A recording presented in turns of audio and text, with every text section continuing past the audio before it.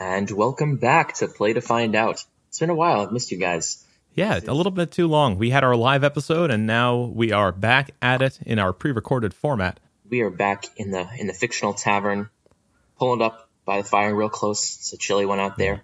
It Much is. unlike the real world where it's Where just it is blistering boiling outside. hot. Yeah, just disgusting outside. It's bad. Like And we're I'm gonna in an area talk, that's pretty nice right now, pretty on the cooler side, and I'm still suffering. I wore a long sleeve shirt today in just an act of defiance. I'm like the barbarian that wears furs, even when they're on an adventure to hell. Very cool. Although I feel like at a certain point, furs are insulating enough that maybe you do want to be wearing them to avoid the fire. Maybe Willem Wellmet could take a page out of the barbarian playbook. I mean, at least it's organic. Like I've heard that it's better than nylon because if you catch on fire wearing like nylon or something synthetic, it'll melt and stick to your skin. Oh, jeez. Yikes. What an unpleasant idea. Well, speaking of unpleasantness, that was my attempt at an Arthur segue. It was a good segue. Speaking of unpleasantness, I have a highlight from a recent game that I'd love to share. Please do. So this is not even remotely unpleasant. I had a really fun one-shot. One of those one-shots that might become a full campaign. We'll see. And in that one-shot, I had two players. I had a wizard and a thief. And in their in-character backstory, they had been traveling together. The thief was tagging along the wizard as sort of a combination bodyguard and pilferer, and the wizard liked having the thief around just because it was safer. And the two of them arrived at this city at the beginning of our adventure. It was the two of them getting off of a ferry at a big city, sort of a Venice-esque, very gondola-focused place. And the very first thing they did, before even going through customs or getting into the city proper, they saw a group of people clustering around a gnome. And this gnome is a recurring NPC that I love bringing into one-shots and campaigns. A little guy named Grief Jericho, who's sort of a treasure hunter, adventurer type. And he was showing to a crowd of beguiled onlookers this little golden thrush with which was, as to anyone's eye, alive, except it was obviously also constructed of metal and functioning by clockwork. And the two of them immediately understood exactly what this thrush is. It's the thing that they're going to spend the adventure retrieving. This is a one-shot where we hadn't really talked about what kind of adventure we were going to have. And it really felt nice to just kind of settle into a rhythm about exactly what it was we would be carrying today. The wizard very excited about this strange magical creature. The thief excited because it looked valuable.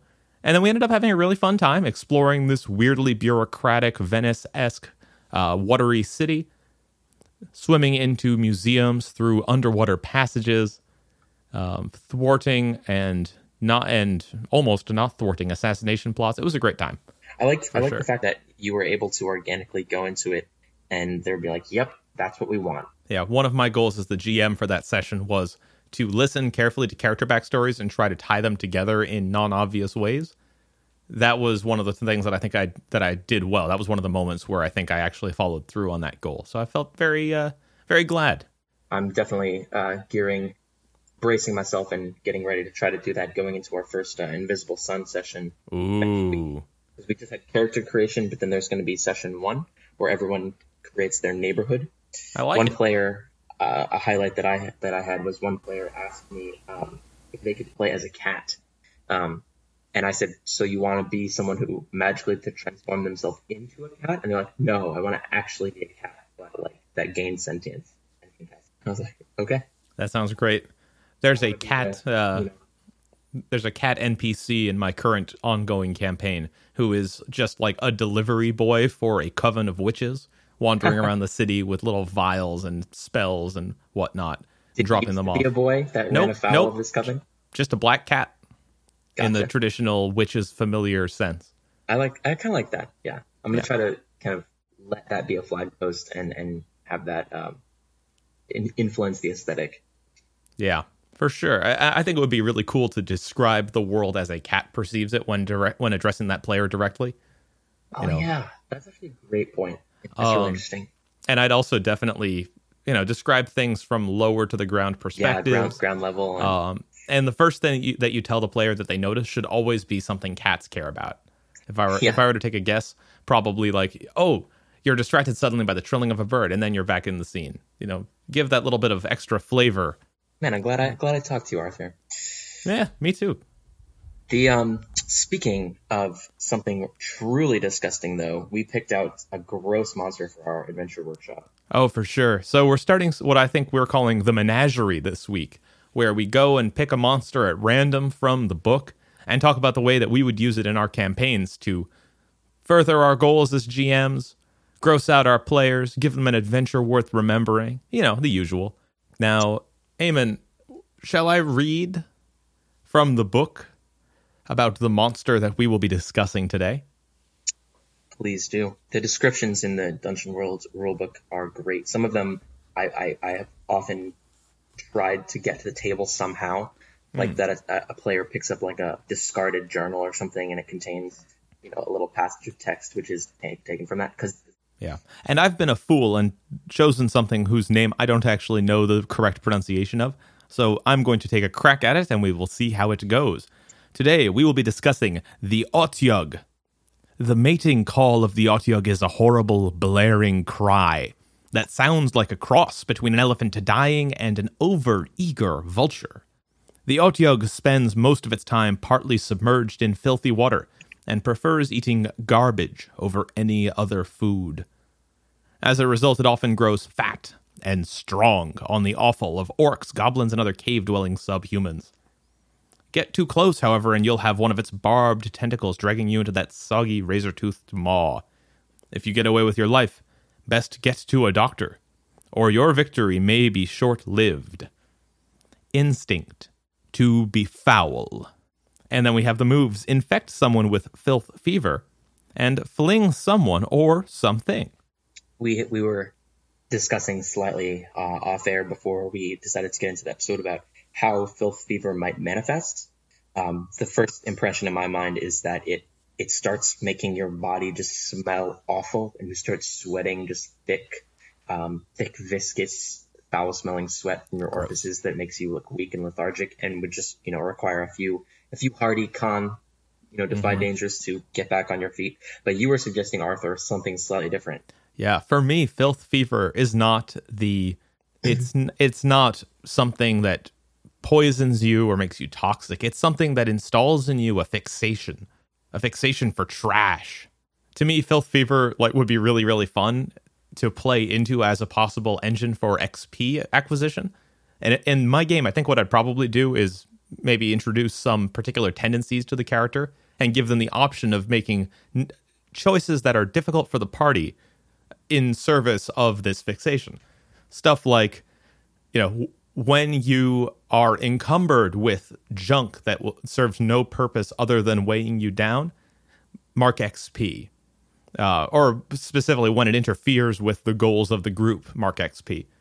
Something where the player can have a specific goal that is sort of at cross purposes with the rest of the party as a way to advance their character and grow. And that's just something that's permanent at that point. It's effectively a compendium class of Filth Fever. It's something that never goes away for the rest of that character's natural life. Assuming that they want to lean into it. And they can lean into it as much or as little as they want, but it's always there as an avenue for XP gain. This is sort of a... Yeah, sorry, go for it. I want a scene where the fighter is just stuffing trash and refuse into their pack, and the ranger just slaps it into their hands, come to your senses, man. We don't have time for this. For sure. And this idea of marking XP when you do something that's bad for the group is something that's in a lot of Power by the Apocalypse games, but I don't think Dungeon World really uses that much. But Blades in the Dark actually has this as one of its core XP growth tracks. You mark XP when, in the course of a mission, you leaned into your trauma in a way that manifested as something bad for the group as a whole or bad for the mission. I think that's a really good way to sort of make people play into their character's worst qualities, reward good roleplay, but not make it something that people will be unhappy with at the table because, at a certain point we want to avoid my guy syndrome. Oh, my guy would be the sort of person to gather up every fork in this town. Okay, why? And this way we actually have a standard at the table for why that's okay and why that's something fun and exciting for us to support. So yeah, Filth Fever. So here's some other cool stuff about the Otyugh. Its weapons are tentacles, and it does D10 plus 3 damage, which is pretty big. Like that on a bad beefy roll, that can do half of most characters' health, I would say. You know, most characters I feel like end up in like the 18 to 26 range with their level 1 HP, and that doesn't grow that much over the course of a campaign. So that's a pretty hefty hitter. We also have 20 hit points, which is, you know, more hit points than a dragon has, but also the fictional positioning of an Otyugh, I suppose, is such that you would be able to hurt it more easily than you would something that's flying around you at all times. Yeah, it's the type of thing where it's very hardy, like by nature, that it's the type of thing that you could like imagine cutting off a tentacle and it would still be sort of coming at you. So I think it makes sense that it's represented by a little bit more actual health than being, for sure, you know, very evasive. Have you seen the images for these things? I'm sure I have seen them before in my old days of browsing the monster manual, desperately wishing I could play Dungeons and Dragons with somebody. But I don't remember off the top of my head what they look like. So let me paint you a picture for the listeners as well. You've got these two front legs with sort of hoof-like toes coming out of them, sort of like a rhino would have, very thick, leading up to a massive maw, just with lots of needle-like teeth just poking out of it. And this maw almost takes up its entire front half. Then its body sort of tapers in a lumpy fashion back to a single back leg, almost like you're riding a reverse tricycle. And this legs would sort of hop behind it. And then it has these two very, very thick tentacles on either side, kind of like the big tentacles that squid would have, where they end in a sort of spade-like protrusion, except that these tentacles are sprouting even more teeth that presumably would just sort of slap at something or uses shovels to kind of scoop things into its mouth. And then it has a third and final tentacle that sprouts out from the middle of its back between the other two. And this tentacle ends in just a sort of feathery end covered in eyes, and that's where the eyes in the creature are. So it's very unsettling to look at because where its head is, its eyes aren't. And then it has a tentacle that just contains those eyes. So it could sort of look at you from odd angles. You could like poke that thing through something, and hitting at its head doesn't render it senseless like normal creatures might. So yeah, it's really gross. Just Google Otyugh and go to images, and you'll see many renditions of this thing. And we're sorry that you're going to experience that because it is bad. But, you know, such is life. We have to embrace the horrible in order to be good GMs and good players. Yeah, plus these things eat trash. That means in their guts is going to be all sorts of treasure. For sure. Cut that thing open, you know, get in there, find some gold that got discarded. Yeah, I think a lot of times something that is sometimes forgotten at the table is that monsters like this specifically like can have loot. You know, even if they're not an intelligent monster who like had a magic item sitting in a chest somewhere, you can actually loot the corpse, and like there is guidance in the Dungeon World rulebook to roll, you know, on these like little random tables, and it kind of generates the loot for you. For sure. And the nice thing about something like this is that it's a great monster. It's a great back pocket monster, I feel like. You know, I don't think I've ever run a proper dungeon where there wasn't some sort of dank underbelly in which to, you know, in which you escaped. You know, there's the classic trash compactor scene from the original Star Wars film. I think that an Otyugh is a great thing to use in something like that. The daring escape through the watery tunnels. Well, what is down there in those weird damp ways? Of course, it's this awful thing that just wants to eat garbage and infect you. That scene reeks of Otyugh, I might say. Yeah. You know what? Thinking about it, that's probably where Gygax and Co. got the inspiration for the creature in the first place, isn't it? It probably is. Huh. All right. So unless you've got something else, Eamon, I think that'll do it for Adventure Workshop Menagerie. Menagerie edition. Yeah. So we'll throw this guy back in the cage and move on to Meta Talk. So we have alluded many times on the show to the conflict that we're going to be talking through today. Yeah, this one's a long time coming. This is really, it's been something that has been on my mind for ages. I think we talked about it during our war versus sport combat episode. We've talked about it in the context of social situations. And I think it's time for us to finally hash out how we feel about the concept, the conflict of player skill versus character skill. Where do we draw the line? What do we treat as valuable at the table? What do we not? I think I've been thinking about it a lot, and I've got some opinions that are starting to form. So, Eamon, I want to hear what you have to say on the subject. So for those who are sort of walking into this debate, basically the concept is this. In any RPG, your character is not yourself. And if your character is yourself in some capacity, that would be considered a LARP, at least by people that are interested in categorizing these sorts of things. And this numbers on your sheet are representing skills and capacities that your character has that you don't necessarily share.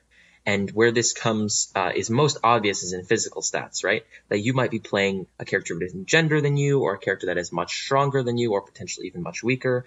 And when you're doing something like bend bars, lift gates, the GM's not like, all right, now flex for me and let's see what you got. No, you simply arbitrate that with the roll of the dice. But with mental stats, especially with figuring things out, noticing things, convincing someone, it's hard to be purely objective because the player is offering something in that capacity. And if the player forgets something, sometimes that simply is just ported over into the game. And some games have ways of sort of mitigating this, like a flashback sequence or the abstraction of adventuring gear, for example. Like you might not have thought to bring rope, but your character did. Adventuring gear is there to sort of solve that. Mm-hmm. Flashbacks and things like Blades of the Dark show that your characters are excellent planners and excellent scoundrels, or potentially excellent in any case, and it at least separates it from the player. But there are some people that like the challenge of themselves having to solve these sort of problems and puzzles through the mouthpiece of a character, and some games are actually written that way. I don't remember what the specific system was, but I was reading through some sort of OSR or retro clone, and there was a little chapter right at the beginning when it was talking about the character stats where it said that the physical stats are your character, but and then it said charisma in this case represents your character's likability, but it does not represent their ability to improvise, their ability to think on the spot, their ability to recall information. That's you. And it said specifically like that's the character, because that game was explicitly going for that experience. But some players don't like that. They might be like, I'm not good at, correlating all these pieces of information. Can I just make a roll and then you feed me something, to the GM, like give me a tip because I rolled well based on my character's int stat. Mm-hmm. And that's sort of where our problem arises, is where do we draw the line between what can I simply abstract to a character roll, and when does it become me just sort of pushing along this cardboard cutout of a character and I don't actually have any real meaningful input as a player. Yeah, that is, I think, a really good way to summarize the conflict here is, at what point does my convincing tirade as a human impact the guard's willingness to let my orc by? So, here's the question. How do we run our game so that people are comfortable leveraging their personal skills, but in which those aren't the end-all and be-all, which to me is the balance that I typically try to strike? So what I think is the one skill that should matter at the table from the player perspective is role-playing. Like, if you are a skilled role player, that should make you good at RPGs and, end of story. And I think that a consideration comes both on the part of the GM and on the part of the character.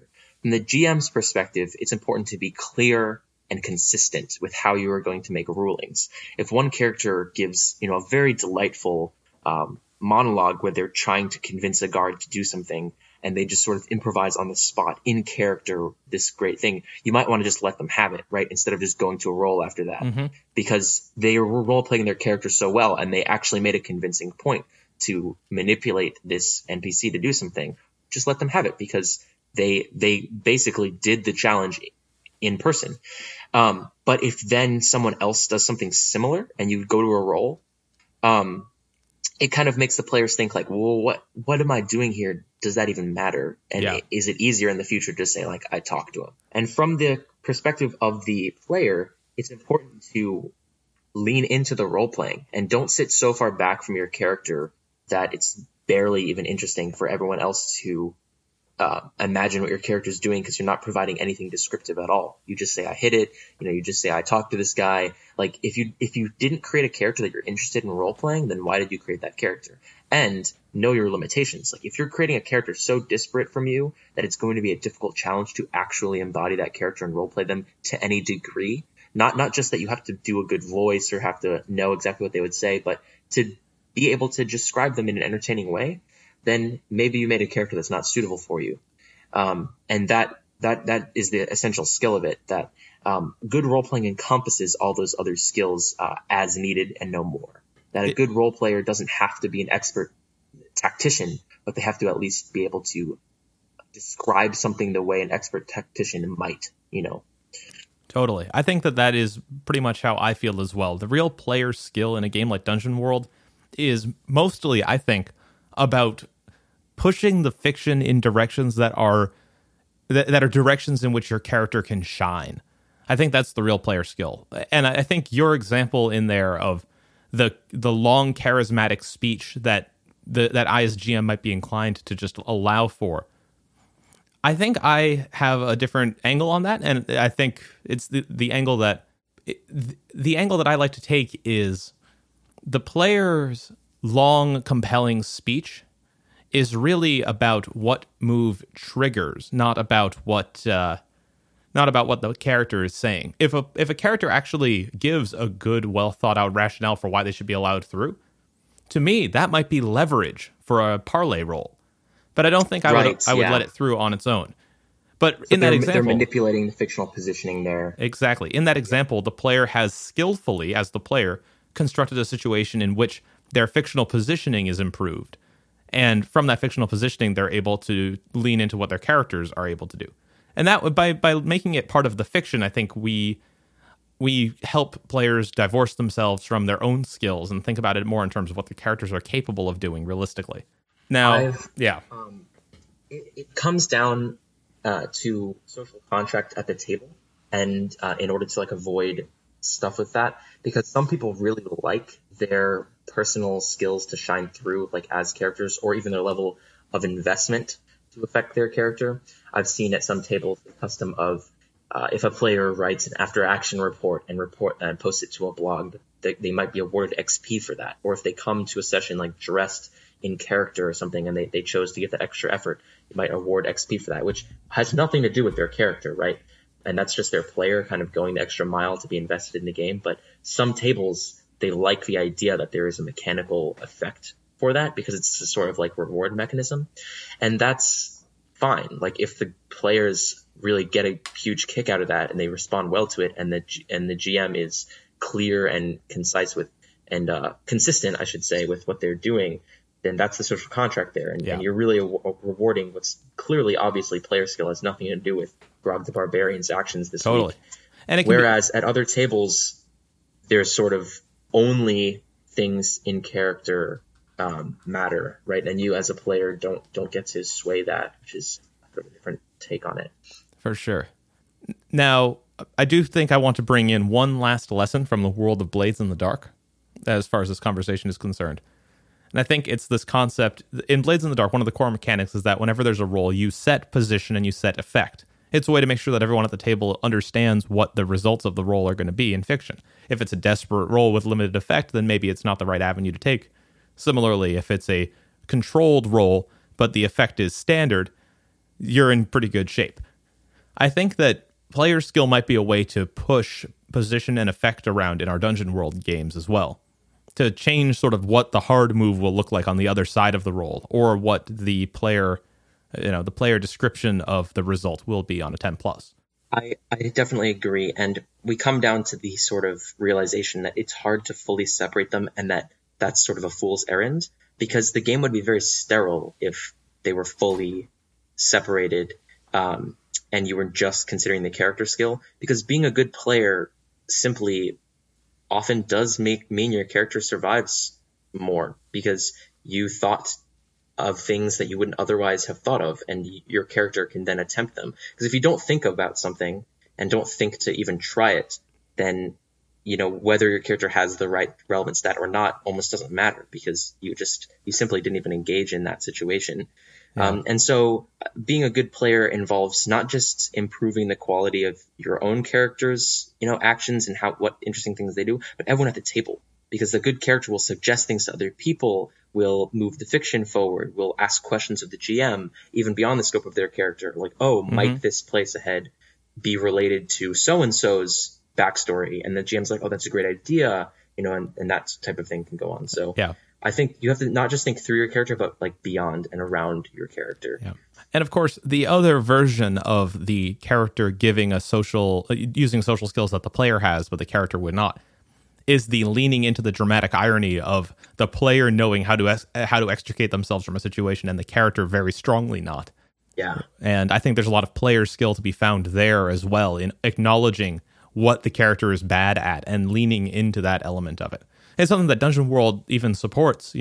There's the strategy of leaving wisdom at an 8 so that you have your -1, and then constantly being the one looking for trouble and discerning realities all over the place. Because in that situation, you basically have an engine for increasing your XP over and over and over again, or getting useful +1s for your other stats as you ask questions to the GM. I think that watching actual plays from groups that are good role players and good improvisers is a way to understand like what a true player skill should look like. Totally. Because, for example, there's the entertaining challenge of playing a character that's very awkward if you aren't, or playing a character that is very, has some sort of negative quirk that's constantly bedeviling them that you don't have because you're role playing that. And that is interesting.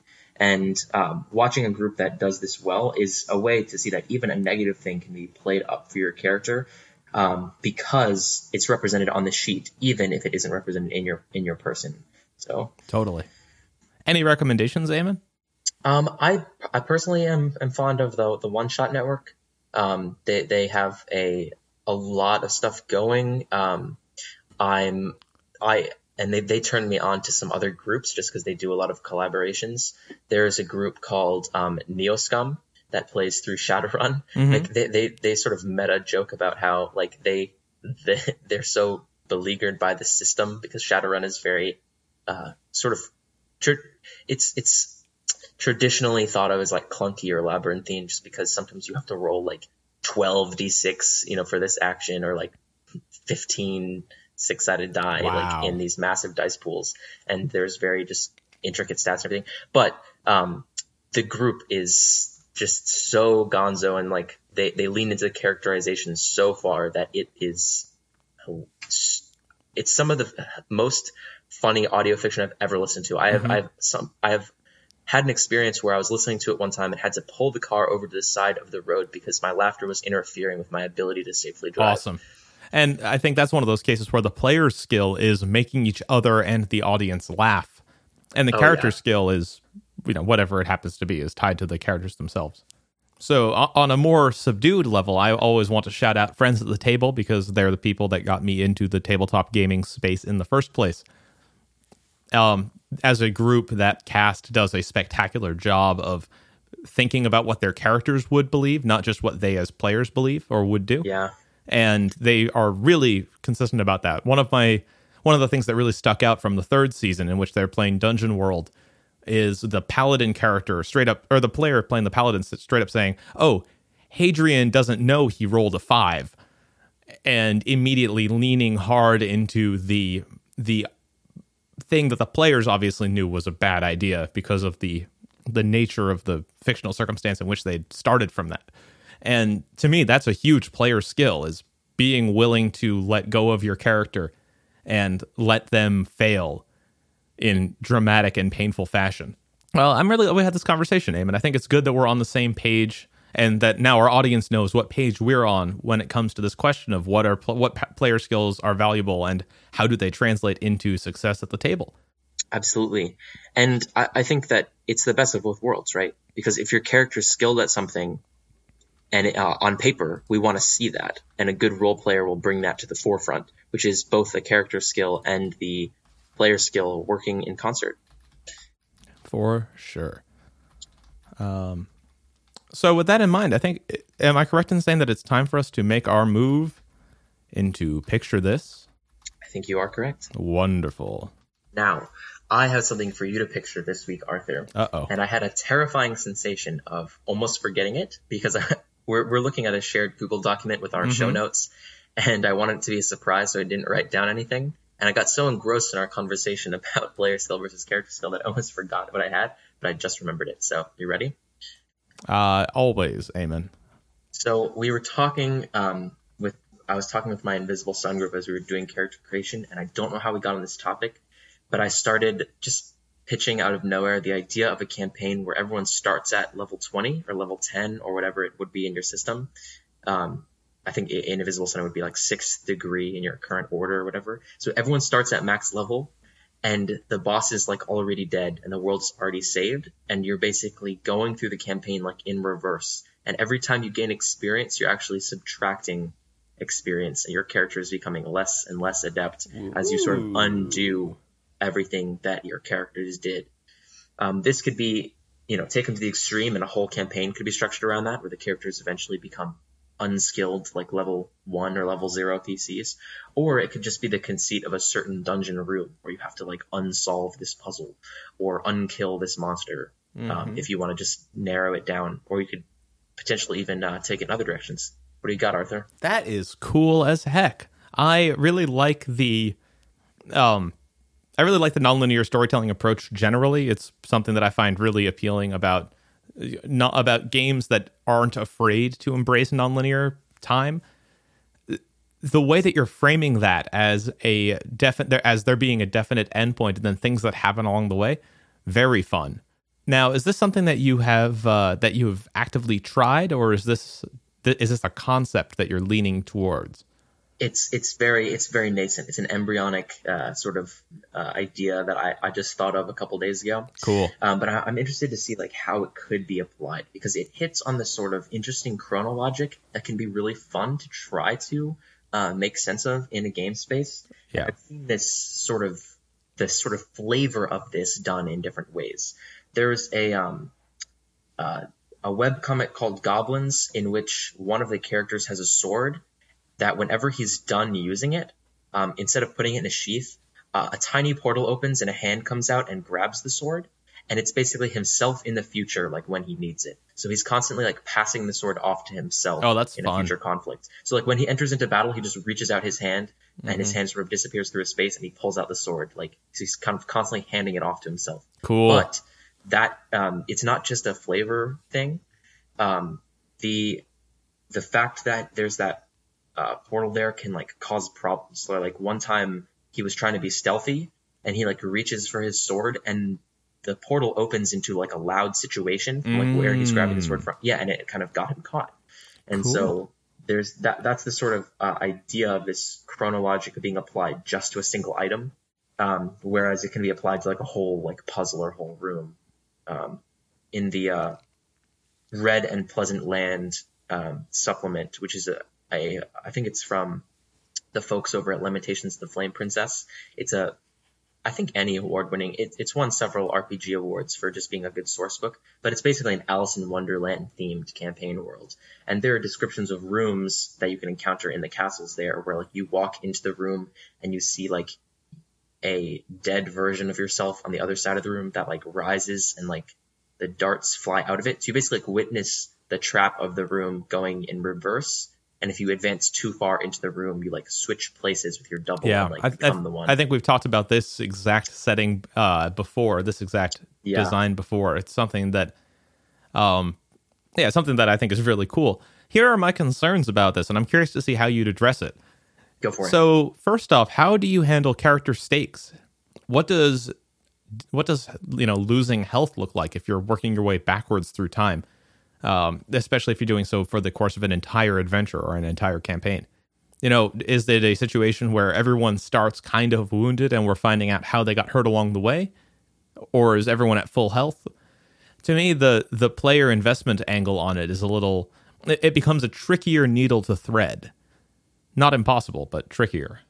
So I think it would depend on the fictional positioning and the narrative framework of why this is happening in the first place. as I'm sort of thinking about it now, I like the idea of you're on the brink of saving the world, or like on the brink of completing your adventure, but there's the threat that all your progress will be taken away. And for example, maybe there's a curse that got put on you that your past is going to be erased, and you have to sort of rediscover your own past. And unless you go through that process, your future will be invalidated. So all of the work that you did will be undone on its own unless you undo it yourself, and thereby like cement it. Cool. So yeah, I like that angle of rediscovering something that has already happened in order to understand your current situation, especially if you frame the starting point as being incredibly ambiguous. You know, oh yeah, this person's dead. I'm almost getting like a Memento vibe, if you've seen that, where you're playing out scenes in reverse order, but the scenes themselves take place in forward progress, and each of them reveals a new truth about what's going on. And Memento is a good example of what the stakes could be, because spoiler for Memento. Well, I would say let's not even spoil it. If you know Memento, you know what we're about to talk about, and you've already learned the lesson that we have to tell. If you haven't seen Memento, go watch it. It's easy to find, and it's also I would say it's totally worth watching. It's worth watching. Even if you don't like it, still worth watching. Yeah, totally. Also, it's got Cypher in it. Joey Pantaleone. I forgot about that. I'd say one of the stakes could be what your past is, because I like the idea that if you were going to run a campaign like this, you strongly encourage the players not to have any backstories and just to have a description of what your character looks like now. And we don't know where they came from. We don't know, like what their parents were like, what their family's like. We're going to find that out all in reverse. And based on the roles, they could either be coming from a great circumstance or a terrible one. And we're sort of finding that out. And so the stakes are, is your past horrible? And did you contribute to that horror, right? And do you have the power to like change it while you're going in reverse? And I think that's where, like, if this campaign was going to be done and if it was going to be very successful, those would be the types of themes and moments that would make or break it. Yeah. Now, for me, I kind of want to try it for a one shot. Yeah, I think a one shot's a great way to handle this. There's a version of Merlin where this exact framing is the way that Merlin is understood, where Merlin understands the world in reverse. The first time you meet him is the last time he meets you. And oh yeah, I think Doctor Who in one of the seasons had a similar. They definitely have. I think the River Song stuff leans into that pretty hard. Her timeline is inverse to his or something. I think that's a really fun idea, Eamon. I really want to hear how it goes, so please do report back. I think what I'm going to do is try to work that into a location or like a certain scenario in Invisible Sun, and just like in a sort of capsule environment, like put the players through it. Very cool. Well, I think it's time for us to move into listener emails, Eamon. Let's do it. Let's check that inbox. Very cool. So I've got the inbox in front of me, and this week we've got an email from Fred. Fred has some interesting things to say about festivals and mini games, sort of thinking back to our social situation episode in which my highlight was a drinking game that my players played in character. And Fred has the following to say. Hi. After listening to the episodes about festivals and mini games, I was kind of sad you didn't go much in depth about connecting the two. Festivals, balls, and all other kinds of happy social events are my go-to occasions for including some kind of minigame. My players still vividly remember the fencing contest on a table filled with food, where the goal was to force your opponent to knock over as much of the table as possible. I think that introducing different mechanics in a festival setting is a good way to introduce out-of-the-box mechanics in-game, and it signals to the player that it is more of a fun time. My usual approach to minigames is to grab some cool mechanic from some other game and vaguely connect it to current systems, so we are still basing it on character skill. In the fencing example above, we used a dice pool mechanic with Durak, a traditional card game popular in Poland and other post-Soviet countries, style attack and defense. How many dice you roll was based on attributes, and this was stolen from a Polish RPG, Monastir. I wish I had more examples ready, except obvious stuff like playing cards in a casino, but I am typing this email quickly and my mind is blank. But I am curious what other minigames you would use in festival situations, what mechanics from other games you would transplant to achieve those. Anyway, always happy to listen to the podcast. Keep up the good work, Fred. So, Fred, thank you so much for writing in. This is an awesome question, and I think this is an opportunity, Eamon. Why don't we talk through some minigame ideas and some ways to inject out of the ordinary fun into our campaigns. I've got a couple off the top of my head from my own gaming history. I'm curious. What do you have anything in the same vein? I'm trying to think along the lines of Fred's emails, things that could specifically go well in the theme of a festival.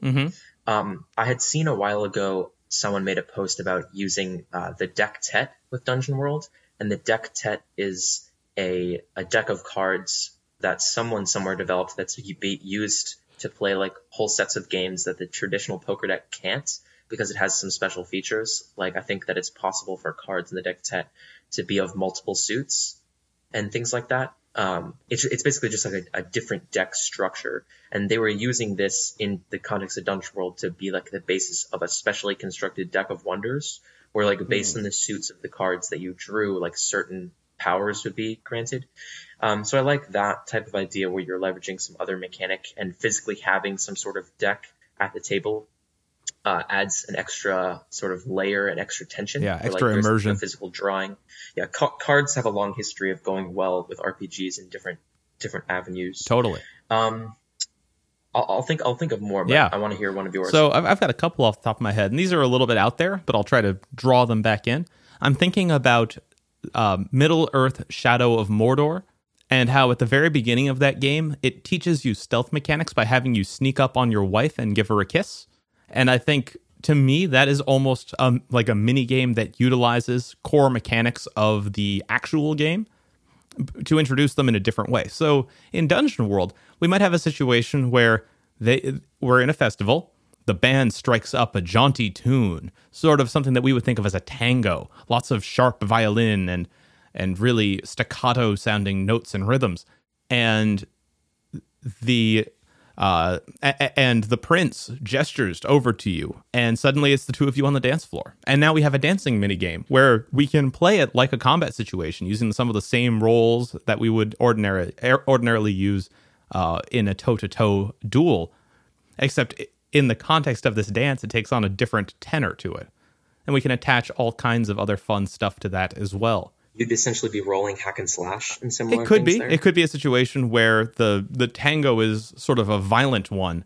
Or it could just be something where we're using the same words to describe, a one-on-one swashbuckling Pirates of the Caribbean style duel as we are to describe the interplay of feet and hands that you and the prince are undertaking. Okay. On a slightly different vein here, I think this is another time that I have had players participate in something out of the ordinary. Happened in a longer Dungeon World campaign that I ran last year. Well, last year it was. Wow, how time flies. Where the players, this was a planet-hopping, galaxy-spanning Dungeon World game, and the players were taking a much-needed vacation after saving a planet from a magical terraformer. And on this vacation, they were basically hanging out at this beautiful resort moon and having just a lovely time surfing and playing beach volleyball and doing the usual beach episode stuff that you might see in a TV show. And so we had a handful of, not exactly mini games, but a handful of roles around beach activities like surfing. Are you going to wipe out, or are you going to hang 10, dude? That kind of stuff. But then the actual mini game ended up being sort of the core mechanic for this miniature arc, which was that a meteor hits the moon, and then in the distance, a fin comes from the crash site. And suddenly it's revealed that a massive monster is wading its way towards the land and disrupting the beachgoers' lovely vacations. And so the PCs have to don massive suits of magical armor and fight one-on-one against the enormous monsters. And I basically had them go through a Pacific Rim-style mechs versus kaiju adventure, which had sort of a mini-game feel to it, where they were learning how to use the new mechanics and the new mechs that they had access to. And it was sort of contextualized exclusively within the adventure they were having. But it still had that sort of layer of, oh, this is a fun place. We're here on vacation. We're here to protect our vacation. So sort of a different approach to a minigame, but still a minigame nonetheless, I would say. I have one more example that could potentially go for a festival. I had the idea that you, as a GM, draw out a grid, kind of like a tic-tac-toe board that could either be, 3x3 or potentially even more. And this represents like the crowd in like a social situation, like in a ball or in a party. And you have like one NPC that's in each square, or like in your mind. And the players are racing through the squares and trying to talk to different people there, either to try to find out their identity, try to find out like, we're looking for Lord Vryn, like, where is he? And like talk to different people, like, are you Lord Vryn? Are you Lord Vryn? Or if they're trying to like canvas support. And so like some sort of role is required in each box. And if that goes successfully, if it like is the desired outcome, they get to like mark an X in that box, while some sort of opponent is going through in reverse.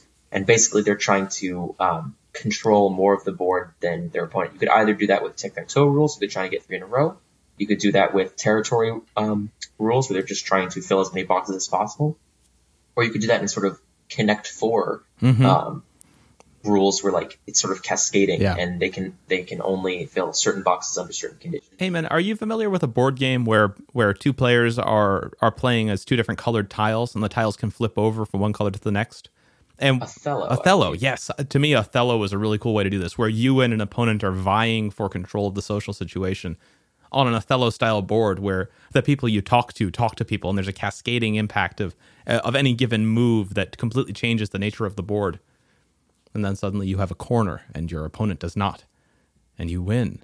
I don't really know how to play Othello though, so use at your own risk. It's pretty easy to learn. Yeah. Hard to master. I think that's one of those ones. Yeah.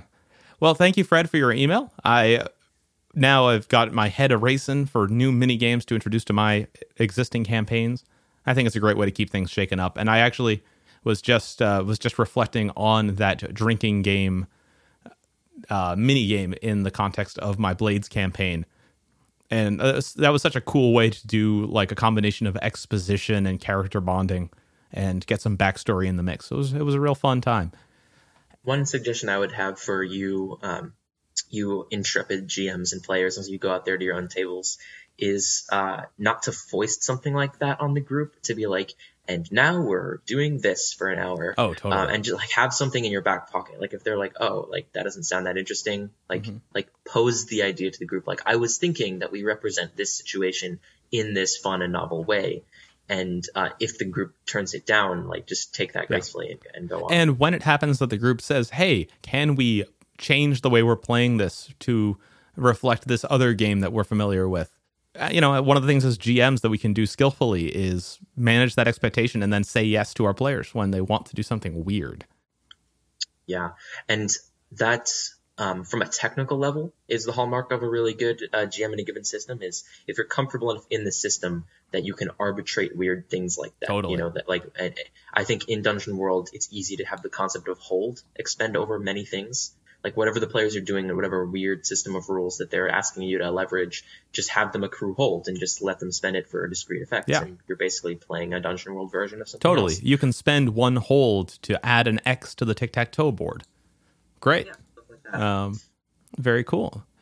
Well, I think that's going to cover it for today. Thank you, Eamon, as always, for joining me on this fun time and Play to Find Out. If you enjoyed this episode and want to join the conversation, head on over to the Dungeon World Discord, where we keep the podcast channel a-hopping.